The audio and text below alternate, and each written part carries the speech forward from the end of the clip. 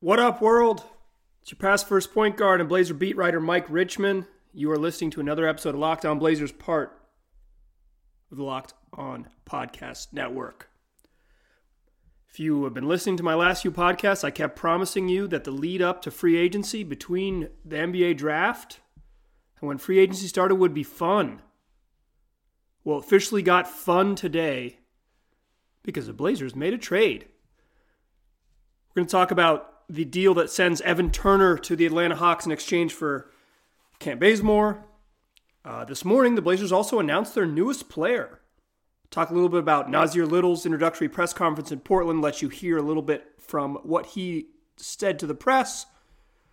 And in the third segment, I'll talk about some news I missed over the weekend. But let's start with the biggest news of the day, something I did not miss. The Blazers sent Evan Turner, he of the $18 million contract, to the Atlanta Hawks in exchange for Kent Bazemore. Amazingly, and this is stunning on a variety of levels, and I'll talk about this in a little bit more detail as we go forward in this segment, but Kent Bazemore makes more money than Evan Turner. I did not think there was a scenario in which the Blazers would send out Evan Turner and get slightly more expensive, but they do. It's pretty much negligible. Bazemore makes about just shy of $700,000 more than Evan Turner. So the Blazers didn't get cheaper. One of their goals I thought would be this summer would be flip their expiring contracts and get moderately cheaper. They did not. But what they did acquire was a player that is the same age and the same position as Evan Turner who theoretically fits what they do a little bit better. Bazemore's 29. He averaged 11.6 points, 3.9 rebounds, 2.3 assists, 1.3 steals in 24 minutes last season with the Hawks. He played in 67 games, 35 starts. He slumped down to about 32% from three last year. He shot 40% from the field on about 5.5 attempts a game.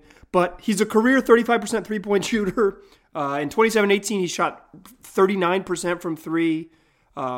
If the Blazers get that version of Kent Bazemore, if they get the 6'5" wing who can shoot and takes 6 threes a game, then I think this is an obvious upgrade.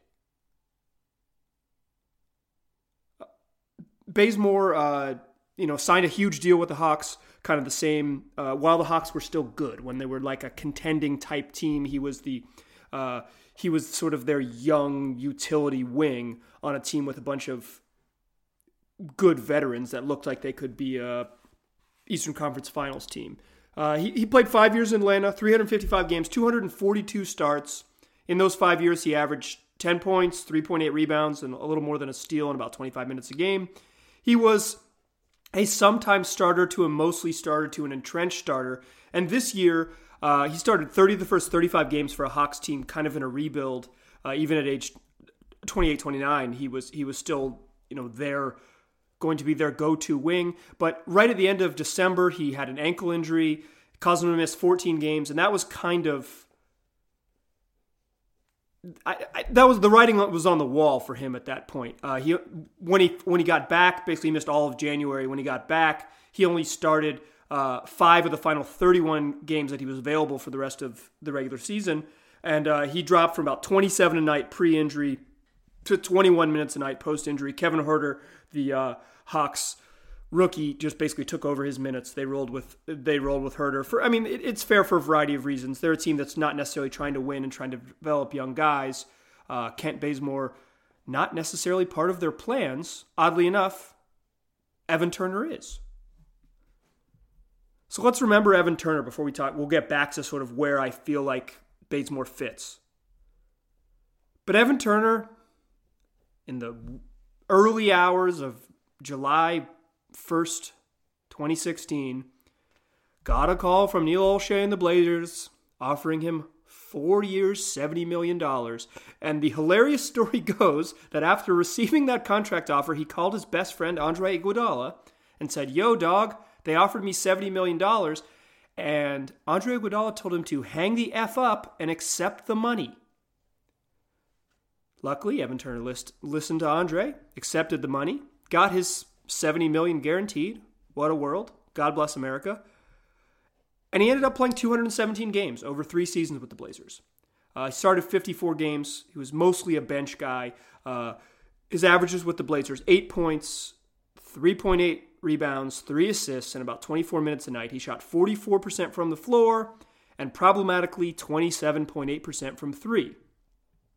He was a rough fit. Early on, they were trying to make him, for his first half a season, they wanted him to be sort of a bench wing guy. They didn't have a good sense of him as like a true point guard. Then in February, late January, February of that year, they said, okay, we're going to play you next to Dame and CJ. It really looked like Evan had kind of found his role because he could allow both those guys to play off the ball a little more. He could use he's a pretty versatile defender. I would say I was impressed with his defensive versatility in his time with the Blazers. And that worked for a little bit, and then Evan Turner broke his hand. Worked for about 15, 18 games. Then Evan Turner broke his hand in Dallas. That experiment pretty much ended with that fracture. So that was year 1. Year 2, it never worked. They couldn't really figure it out. So year 3, here's what we're going to do. The Blazers said, we're paying Evan Turner so much MFing money. We got to figure out what makes him good. And what made him good in Boston is when he was just the straight-up point guard in the second unit, ball in his hands, getting to operate. So that's what they did. They went out and signed some shooters, Nick Stauskas and Seth Curry, to put around him on the perimeter. And they said, we're going to roll with you playing point guard and roll a straight 5-man bench unit where you get the ball in your hands and you never play with Dame and CJ. Because when you dribble, you're better. That's your best offensive skills, when you get the ball in your hands and you can be creative. And that backup point guard experiment with Evan Turner worked for a month. And by December, it was a nightmare. Blazers were pretty much consistently outscored with Turner on the court and Dame and CJ on the bench by about 8 points per 100 possessions for the entire season. It wasn't that bad prior to December, but there's 4 more months in the regular season, so mostly it was bad news. And yet, Evan Turner, who, when they signed Rodney Hood, he lost a ton of minutes. He started playing way fewer minutes when they traded for Rodney Hood, rather. Midway in January, they decided they needed to get Seth Curry more involved. They started giving him the ball more in his hands. That was less time on the ball for Evan Turner, which means he's just generally less effective. And then the first 10 playoff games this season while the Blazers were making their postseason run, Evan Turner scored 7 points. He was just a meaningless wing. Didn't have a fit. And then in Game 6 against Denver, just an impossibly clutch and bizarre Evan Turner game in which he did not attempt a field goal, had 7 assists and 7 rebounds, and played down the stretch. And won a game, forcing a Game 7. Just an absolutely bizarre, fantastic game in Game 6. And he played well enough in that game that he earned playing time in Game 7. And in Game 7 in the fourth quarter, he had 10 points on the road in Denver and hit 2 decisive free throws to give the Blazers a Game 7 win and send them to the first Western Conference Finals in 19 years. While Damian Lillard was struggling, couldn't find anything. He had 2 huge threes in that fourth quarter, but he was not very good in that game. Evan Turner was a monster. He was huge. So strangely, in these sort of biggest games that he ever really played as a Blazer, he was really good. Nobody for the Blazers was particularly good other than 2 wild volcano nights from Myers Leonard. Almost called him Miles. Shout out to TNT. No one was particularly good in that series against the Warriors. Evan is in that group of not particularly good, but he was really good. They would not have made the Western Conference Finals without him.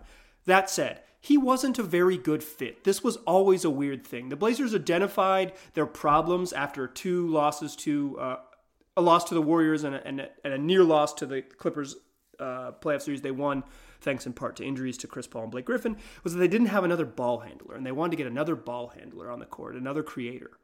So that's why they went after Evan Turner and tried to make him that tertiary, that third creator, someone who could pass and dribble and attack the ball, attack when double teams came to Dame and CJ. The problem was Evan Turner needs the ball in his hands to be that facilitator because people just don't guard him in space. And I guess theoretically that's why they made this deal, because Kent Bazemore, if nothing else, is going to put it up from three. Kevin Pelton, a friend of mine and wonderful statistics writer at ESPN, has written that gravity is probably better defined by number of attempts, like number of just times you shoot from three, more so than it is three-point percentage. So Kent Bazemore's willingness to put up 6 threes a game is probably valuable in and of itself as floor spacing when he's on the court, more so than even if he still is a below-average three-point shooter like he was last year. And this is a stat from Tom Haberstroh that he tweeted shortly after the trade. Over the past 4 seasons, Kent Bazemore has taken 1,145 three-pointers, shooting 35%, which is like a shade below league average over that time. Evan Turner, in 4 seasons, 385 attempts from three, 27%. He doesn't shoot them, he doesn't make them. A couple Hawks writers have pointed this out, including Chris Vivlamore from the Atlanta Journal-Constitution. He's the first person I saw this. The Hawks kind of view Evan Turner as a backup point guard. I think that's his best fit. His best fit with the Blazers was probably guarding power forwards and playing point guard. Hard guy to fit into the rotation. But that's where he was best by the end of his stay in Portland. Bazemore won't be that. He's smaller, skinnier. He's got longer arms than Evan maybe, but he's just generally smaller than him. He might have some times in the wing when there's just people who are just straight up bigger than him at 6'5" with a 7-foot wingspan. But in theory, he's a better shooter. He kind of has a little bit of creativity to his game, certainly not in the way that Evan does. But he should provide a scoring option on the wing that the Blazers sorely need. There was times in the playoffs when they really needed a non-Rodney Hood option on the wing who could knock down a three, and they didn't have it. So Kent Bazemore answers that question, at least to some extent. But I mentioned this at the top, and I'll close the segment with this. I thought the Blazers were going to try to shed a little bit of salary. If you would ask me, where are the Blazers going to cut the roughly $2 million to get below the tax line and get to the full mid-level as opposed to the taxpayer mid-level exception. It's basically the difference between offering a free agent such as Rodney Hood a $5.7 million contract starting annual salary versus a $9.2 million annual contract. That's a big difference when it comes to sort of what the Blazers' tools are this summer. So I thought they were going to shed salary, or at least try to make a trade like this where they got just a little bit cheaper to make it happen.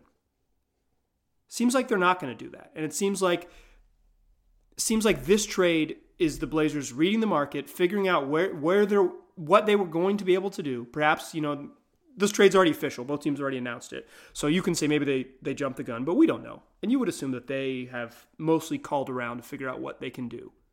But this trade makes it seem like the Blazers are going to just use the straight up taxpayer mid-level and not get down to the full mid-level, which might limit their options in free agency. So Kent Bazemore might be one of their big moves. He might be a good fit, quite frankly. Like I keep saying, theoretically, he fits what they need. A decent defender, can be rangy, long defender who shoots three-pointers, something they didn't really have on the roster last year. But I think this means that Rodney Hood is unlikely to come back. I always thought it was unlikely Seth Curry was coming back. Let's just ignore that in general. But it means that the Blazers have less, it looks like they're trending towards having less tools to entice the Rodney Hood, Enes Kanter, or any other free agent that it wasn't on the roster last year to come back. Which might mean that they just try to bring Al-Farouq Aminu back, and that really what this trade was the very rare 1-for-1 where the Blazers plug in Kent Bazemore for Evan Turner. We'll see. I'll close with this. The classic thing the general manager says in the press release sent out to the media. This is from Neil Olshey. Kent is a two-way wing that adds depth to our perimeter and is an excellent fit with our returning players and will transition seamlessly to our style of play. We want to thank Evan for his many contributions to the team. He was a critical player in our run to the Western Conference Finals, and he will be missed on and off the court. I'll tell you what, Evan Turner will be missed off the court. He had a very close relationship with Damian Lillard. They were legitimately good friends. He was the veteran who had the strongest relationship with the two rookies, Gary Trent and Anthony Simons. He was well liked in the locker room. Players don't give a shit, really, about how much money you make. I mean, they do to some extent, but they weren't mad at Evan Turner for securing the bag. And it was a really good quote.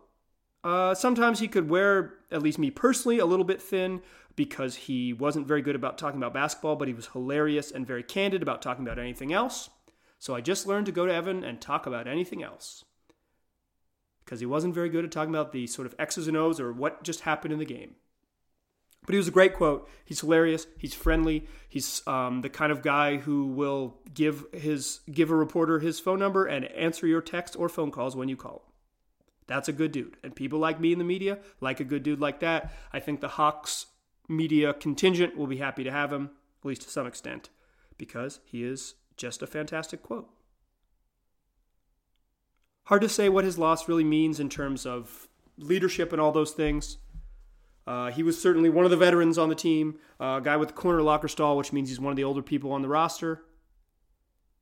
But the Blazers, for basketball reasons, in theory, improved today with this trade. All right, went a little long here, so the second two segments we'll try to keep them short. But before we get to segment number 2 and talk all about newest Blazer Nasir Little, I want to remind you guys that for the latest takes on NBA free agency, you can follow the Locked On Podcast Network on Twitter. All of us, the whole dang network, all at one feed. It's at Locked On NBA Net. That's at Locked On NBA Net. It's an awesome way to get all the latest opinions from the local experts during NBA free agency. Locked On NBA Net. All right, so this morning, before the trade, the Blazers introduced their newest face. 25th pick in the NBA draft, Nasir Little, from the University of North Carolina at Chapel Hill.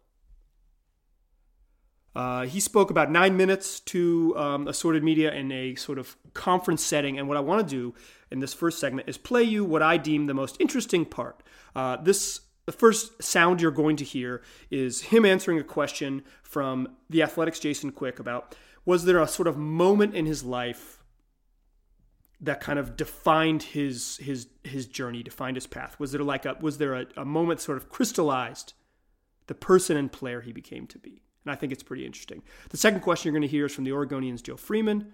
Both of these dudes are my friends. And guys, I know you're not listening, but I appreciate you asking the good questions so we could get the good answers. All right, here's Nasir.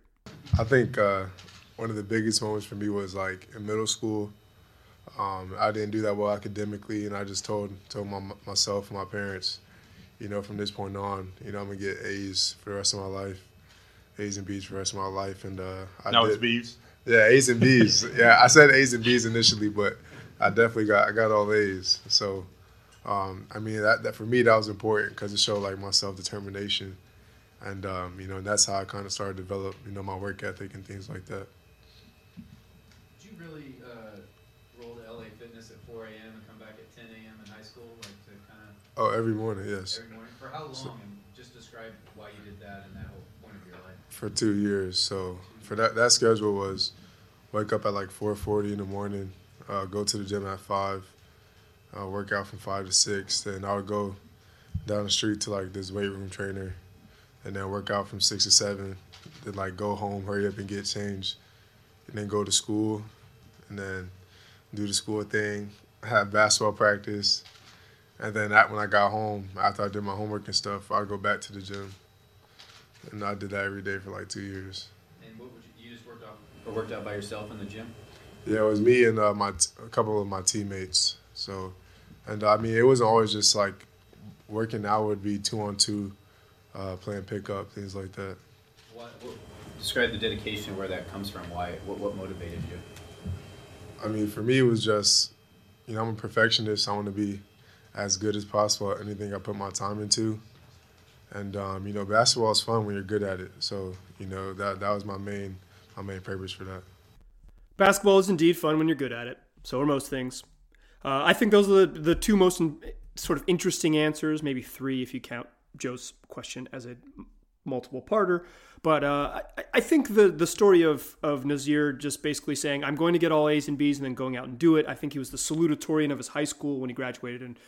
And in his 2 semesters at Carolina, he had like above a 3.5. He was a good student. But I think that more than just like, hey, this dude is smart academically, I think it shows like a young kid who says, I'm going to put my mind to something. I'm determined to do this and get things done. I think if you can apply that type of thing to the basketball world, it could be useful. And also just the getting up at 4 a.m. to work out is the type of thing that you need to do if you're going to get to the pros. It's certainly the type of work ethic that separates people. It's a good thing to hear. You know, if you're rooting for a young kid, someone who works as hard as he reportedly does, is certainly entertaining. Those are my 2 quick takeaways, and like I said, we're going to fly through these things. If you want to hear me talk more about Nassir Little, just go back to the last episode in this feed. I did 20 minutes on him. It's good stuff. I'm a Chapel Hill native. Y'all probably know. So we talked Nassir, we talked about the trade. There's actually 2 newsy things that I missed over the weekend. We talked a little bit about two-way player Jalen Horde and reportedly a new Blazers assistant coach who's on the way. But before we do that, I want to remind you guys that when you're driving to work, driving around town, all you have to do is tell your smart device in your car, play podcast Locked On Blazers, and I'll be right there with you for the whole drive. Make it part of your daily routine, on your daily commute, or whenever you're in the car, just tell your smart device, play podcast Locked On Blazers. All right, welcome back. So the draft podcast that I recorded last time, I did it, basically I hit record as the draft ended, and of course news happened after that. The first news, the Blazers signed a guy to a 2-way contract, Jalen Horde, a 20-year-old rookie from Wake Forest. Jalen Horde, real quickly, 6'9", 7-foot wingspan. He's about 213 pounds. Pretty good athlete, but not like an insane leaper. But you know, quick for someone his size. He was the leading rebounder and scorer for a very bad Wake Forest team in his lone collegiate season. He's actually a native of France, and then moved to the Wesleyan Christian Academy to finish up his prep career. And he was like a very hot sort of 17-18-year-old top 30 maybe-ish prospect in those 2 years of prep school in the United States. As a collegiate, he averaged 13.5 for, like I said, for a very bad Wake team. But he does pass the Mike G. Rich test. He played against Carolina once, so that means I have seen Jalen Horde play a basketball game.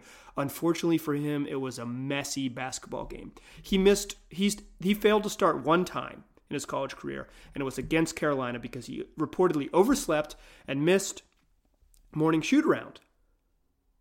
He still finished that game with 17 and 6 on 7 of 9 shooting. He was efficient, but he checked in the game with 11 and a half minutes to go in the first half. So like he missed the first, 9.5 minutes of the game. And Wake was down 20-3. And they ended up going on to lose that game by 38, the worst loss in history in 30 years in the Joel Coliseum, basically their worst home loss in the last 3 decades. So I didn't get a really great scout on my man. Didn't get, it's just not a great game to scout. Like I said, he finished with an efficient 17 and 6, but he was meaningless in that game. But I think this guy's worth a risk. He's someone who worked out for the Blazers. In general, like I said, he was kind of in their maybe potential second-round draft range if I thought they were going to trade back in the draft. That was before Nassir Little fell to them. So I think he offers a potential athletic power forward defender rebounder type. Definitely a position they didn't have, I feel like, on their roster last year. Zach Collins is more of a 5. Mo Harkless is more of a 3. Al-Farouq Aminu was their only real power forward really on the roster for the most of the season. So Horde obviously won't be on the big boy roster unless they convert his 2-way contract. But he offers at least an intriguing 20-year-old option with room to improve. He's not a shooter. Doesn't have a ton of individual offense in the half court. He gets a lot of his points off putbacks and scoring around the rim with just activity with cuts and being quicker than other guys his size. So maybe that's somewhere he can certainly develop. Here's how 2-way contracts work if you don't know. His salary does not count against the Blazers cap, and he can spend 45 days with the Blazers, not including travel days. So he can be with the team on 45 combined game and practice days from the moment G League training camp starts until the G League playoffs, basically until your team is eliminated from the playoffs. So there will be a time at the end of the year when he's allowed to be on the bench after the G League season ends and when the Blazers season is still going on. He's the third player the Blazers have signed to a two-way contract. CJ Wilcox and Wade Baldwin. Wade Baldwin, of course, Blazers converted his contract to a real NBA deal, and he played portions of 2 seasons with the team. But I think this is a good deal. I think it's a low-risk thing. Interesting move for a guy who will likely be, the Blazers haven't announced it yet, but he'll likely be part of the Summer League team and certainly part of, he might not get in real games next year, but he'll be part of the sort of development group that they have. And the Blazers, if nothing else, have proven to be pretty good at player development. And this is a low-risk to no-risk option for a 6'9" power forward. The other news I missed. The Blazers have reportedly filled the void. This is from Chris Haynes of Yahoo Sports. Blazers have not announced this either. On the coaching staff left by when David Vanderpool took the associate head coach job with the Minnesota Timberwolves, reportedly the Blazers are bringing in Gennaro Pargo, an 11-year NBA vet who played his final NBA season pretty recently, 2014-15 with the Charlotte Hornets. He also had stints with the Bulls, the New Orleans Hornets, also the Oklahoma City Hornets when they were there for briefly. Atlanta Hawks, Lakers, Wizards. He's been all over. Most recently, though, he has spent the last 2 seasons as assistant coach with the Windy City Bulls. And he played in the G League in 2016-17 with Oklahoma City Blue. So while his NBA career ended a couple seasons ago, he's been an active professional basketball player as recently as the 2016-17 season. I think he fits a role. A lot of the sort of stuff assistant coaches do with the Blazers is get on the court and do stuff. I assume he won't be a front of the bench type of guy. Someone else will get that promotion. Maybe he will be. I don't know. But it gets them someone who can work out with the guards, is not yet 40. He's young. He can run around and play with these guys and give them another body when they need to do stuff in practice during a long NBA season. And he also just has experience playing recently in the league and coaching in the developmental leagues. Like coaching in the G League is valuable for the type of role he'll have for the Blazers because he's going to be developing dudes. We don't really know it's impossible to tell what type of coach he's like. There's reported that he's well regarded, but it's pretty rare that a guy's going to get a job and you're going to break that story and say this guy's not well regarded. It came out of nowhere. So we don't know, and it's impossible to tell if NBA coaches are good or bad because you don't really know what they offer. But I know this: the Blazers value development, and this is a guy who has experience being a vet on an NBA team, being knows what it's like to bounce around and find ways to stick in the league. That's valuable experience to provide to your bench, if nothing else. And it's a guy who's worked with young people in the G League. I think if nothing else, he checks some of the development boxes that you'd want from an assistant coach. And like I said, it's quality is something that you sort of have to judge much further down the line or based on the opinions of others, because as fans or as media members, it is hard to see what goes into it all. Guys, I really appreciate you all listening. We'll have more on what Bazemore means, and we'll have more on all the moves heading into free agency. I promised you it was going to be fun leading up from the draft to free agency, which starts on Sunday. It's probably going to be more fun. Maybe not with the Blazers, but certainly around the league. Blazers have moves to make. They got things to do. Might not happen until July, but there's certainly going to be more movement around the league, more stuff happening around the league prior to that. So stick with us. Tell your friends about Locked On Blazers. They can find it wherever they get podcasts. I appreciate you guys listening. Talk to you soon.